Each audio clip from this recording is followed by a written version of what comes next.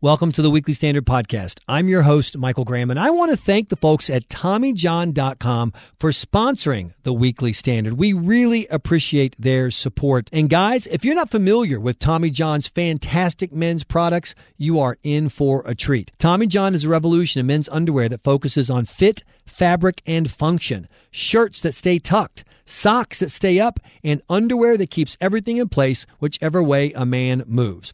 Now, when they came to me and said, Michael, we want you to try on our socks, underwear, and T-shirts and talk to the podcast listeners about them, I said, you may have found the worst person in America to do this. I'm not a clothes guy.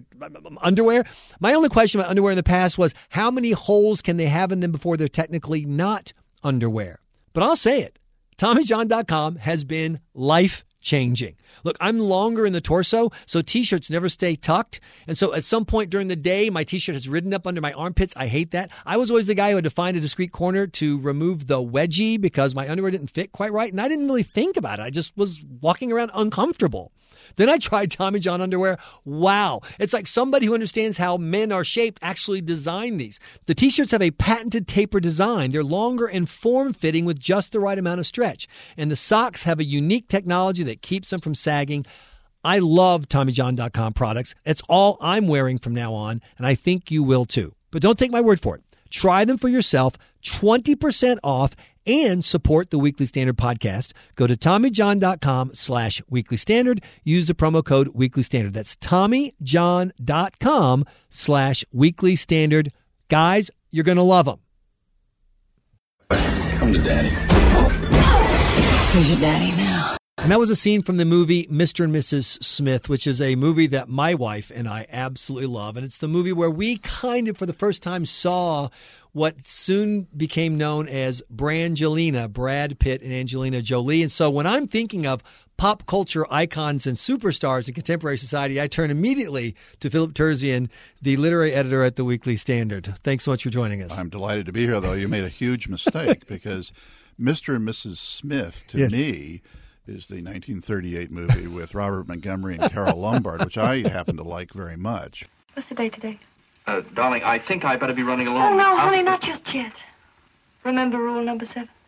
Yes, but I thought we'd given that one up. It always got us into so much trouble.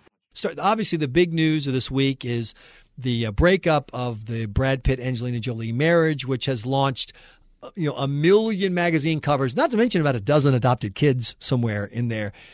But you mentioned to me earlier today that when it comes to great on-screen, off-screen drama, that Brad Pitt and Angelina Jolie are kind of small potatoes in the history of film and theater. Oh, I think so. And also, I mean, it's not a great shock because we've been reading about their imminent divorce in the National Enquirer for the last 3 or 4 years. So as my wife pointed out, that just about every week it predicts, and finally it came true. So it's a brilliant piece of journalism. When it comes to this kind of actor-actress pairs whose films and personal life kind of cross over, who is the archetypal Hollywood couple in your mind? Well, I think in terms of that and causing scandal that has genuine cultural repercussions, there are a couple I can think of. The earliest one that I would think of offhand, which is within some people's living memory, would be Ingrid Bergman, who was the famous Swedish actress who was, of course, in Casablanca with Humphrey Bogart. Play it once, Sam. For all time's sake. I don't know what you mean, Miss Elsa. Play it, Sam. Play as time goes by. And in the late 40s, she made a movie with the Italian director Roberto Rossellini called Stromboli. And they fell in love on the set, and she got impregnated by Mr. Rossellini. She was, at the time, married to a Swedish physician and had a daughter. Anyway, she left her husband and daughter and ran off with Roberto Rossellini, and they had I think 2 more children, including Isabella Rossellini, who's the only one I think who went into acting. But that was it's partly the difference between then and now. That was a huge scandal. Ingrid Bergman, which is silly in retrospect because she always played. She ended up playing Golda Meir in a biopic or biopic, however you say it. But she was banned from the airwaves. Ed Sullivan would not have her on her program. Wow. Steve Allen, who had a competing late-night program, did have her on as a show of defiance. But she was, from a million pulpits across America, Ingrid Bergman was the fallen woman. I think Rossellini got off relatively easily under the circumstances, but that was the first big one. Were there any films or any art that kind of came out of that relationship afterwards? Because that's interesting about Brad Pitt, Angelina Jolie. She's made a couple of she sees herself as a director. Those of us who have watched her movies may not agree. She made recently kind of an arty film with her husband. The other, there's a cinematic, I don't say a style, but when you think of couple, I have a couple who are friends of mine, and my wife and I kind of call them our Brangelina friends because they're both attractive, they're both smart, they're both hardworking, they're both kind of hip. There's a model. Was there a model that came out of that story, or was that just kind of the scandal itself? Well, not the Bergman Rossellini. I mean, I'm trying to think. They may have collaborated. I think what you're talking about would maybe speak to a decade later when Elizabeth Taylor came on the scene. Elizabeth Taylor, of course, was the beautiful Anglo-American brunette actress who'd been famous since she was a teenager. In 1958, she was 26. She was on her third husband at that point, a sort of coarse producer named Mike Todd, cigar chomping guy, twice her age, who was killed in a plane crash in 1958. And supposedly she was helped through her grief by the now largely forgotten but then hugely popular crooner Eddie Fisher. Lady of Spain, I adore you. Unfortunately was married to Debbie Reynolds, America's sweetheart of the cinema of the era. And so that became another big scandal. Elizabeth Taylor, you could say that the double standard was at work there as well. It was Elizabeth Taylor was the one who was castigated as the homewrecker of the happy Fisher-Reynolds household. Eddie had little or nothing to do with it.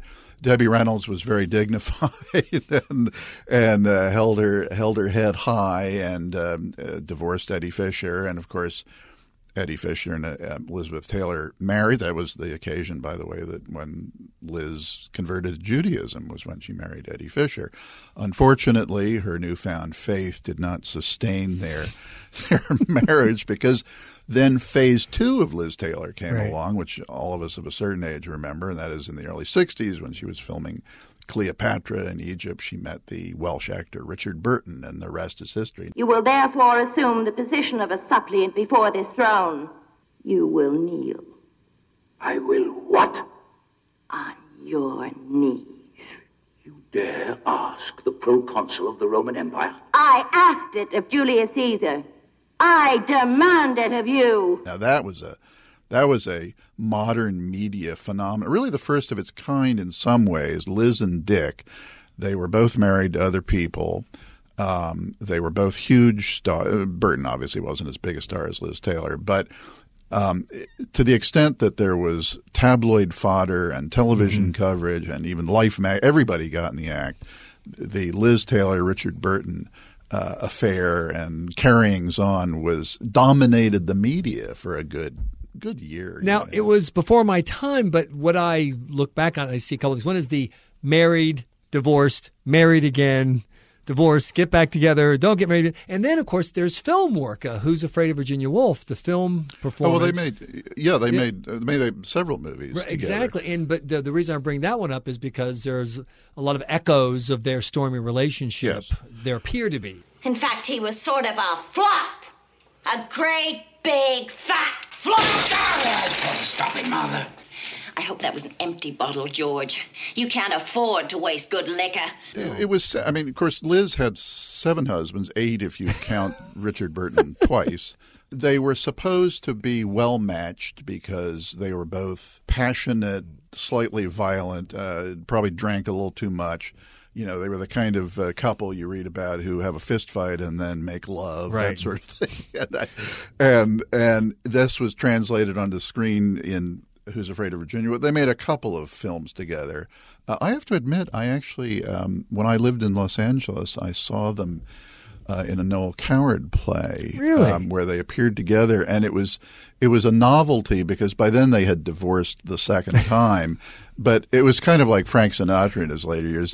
People were only going there just to see them and to see how it. And of course, Elizabeth Taylor, for all her many virtues, was not exactly the greatest actor of the 20th century. So it was purely a commercial venture. But they had it was a soap opera that lasted, well, I mean, the Cleopatra business was 1962-63, and then they remarried in Africa in the mid-'70s, and I guess divorced a few years later. So they had a good 12-year run. And to me, that is the pinnacle. You go way down to get to Brangelina, Liz and Dick at the top. Let me ask you before we wrap up about one other couple that I don't know a lot about, other than I enjoy their movies, and that is Spencer Tracy and Katharine Hepburn. Amanda. What's the matter? Don't you want your rub now? What? Sorry about a little slap? No. Well, what then? You meant that, didn't you? You really meant that. Why, no, Yes, you did. I can tell. I know your touch. I know a slap from a slug. Well, okay. I'm not so sure it is. I'm not so sure I care to expose myself to typical, instinctive, masculine brutality. Oh, come And now, it felt not only as though you meant it, but as though you felt you had a right to. I can tell. What have you got back there? Radar equipment? And I enjoy their movies so much, I even enjoyed the crappy movie Smart Set, which is not a good movie at all. It's one of my favorite movies. You've got to be kidding me. The one set at what was obviously Time Magazine. Yeah. No, I love Smart You loved it? It's a very funny movie. I don't think it. I think it's slow and thin, but they're so compelling together. And so was that... is that a thing? Because it was a thing. Well, I like Smart Set because it's a movie about journalists. It's about a magazine in New York, which I first saw it when I was a kid. I just thought it was the most beguiling thing. And it had its moments. I mean, there are a couple of scenes that are genuinely funny. Oh, It's a comedy. When he's doing the test for her. Now, do you notice anything unusual about the following sentence? Able was I, ere I saw Elba. No. But I doubt that Napoleon ever said anything like that. Unless you mean it's because it's spelled the same way, backward and forward. Is that what you meant? What do they call it? A palindrome. I know another. Madam, I'm Madam. I doubt if he ever said that. For her, it's so simple. She almost misses questions because they're too simple for her. Well, there's one scene where she was the head of research at this magazine, and the phone rings, and he answers it, and it's obviously someone asking, who are the 7 dwarves? And he goes through the list, but he switches at some point into the Santa's reindeer. Yeah. And for some reason, I thought it was very funny when I was a kid, and I think it still is. Well, they're a somewhat more poignant and very different story. Spencer Tracy was married, had a son, a deaf son, in fact, and his wife was a very religious Catholic, and so the story always was that she wouldn't give him a divorce, and he wasn't going to do anything about it. On the other hand, there's no evidence that Katharine Hepburn was dying to be married to Spencer Tracy. She never married, as we know. There's always been speculation about both of them and what their interests in life were. So they had a kind of arrangement that, you never saw Mrs. Tracy and so on, but it was one of those, and it's curious too, given the time period. I mean, this was all kind of contemporaneous with the Ingrid Bergman business, but people didn't seem particularly bothered about it. It could be there was always a euphemistic, Spencer Tracy and his great and good friend Katharine Hepburn. There was no, and they never lived together or anything like that. And they were very, as we would now say, complementary or synergistic in their films. Their relationship was reproduced on screen. So you agree that part of the film magic that makes their movies work is the chemistry between them, the authentic chemistry that comes across on the screen. Oh, absolutely. Yeah, I mean, I think Guess Who's Coming to Dinner is, from a writing standpoint, not great, but obviously it was a socially important movie. But one of the things that makes it work is that it's clear that Spencer Tracy is at the end of his life as a person, and that emotion that this is going to be their last film, whatever, I think makes the ending of that movie even more powerful. Well, it's a little like, coincidentally, she was in that movie on Golden Pond, where Henry Fonda was clearly dying, and it's there's a kind of real life poignancy to it. So you're my knight in shining armor. You're not wobbly enough. I'm not wobbly enough. I also say that the finest Elizabeth Taylor performance ever is John Belushi playing Elizabeth Taylor on Saturday Night Live in the 1970s. Philip Terzian, it is always a delight to trap you in the podcast room for a few minutes and discuss affairs of events and otherwise with you here. We appreciate your time. I'm very happy to be here. Thank you. You've been listening to the Weekly Standard Podcast. Please be sure to check weeklystandard.com regularly for podcast updates. And remember, you can subscribe and never miss another podcast. And remember, you can subscribe and never miss another podcast at iTunes.com. I'm your host, Michael Graham.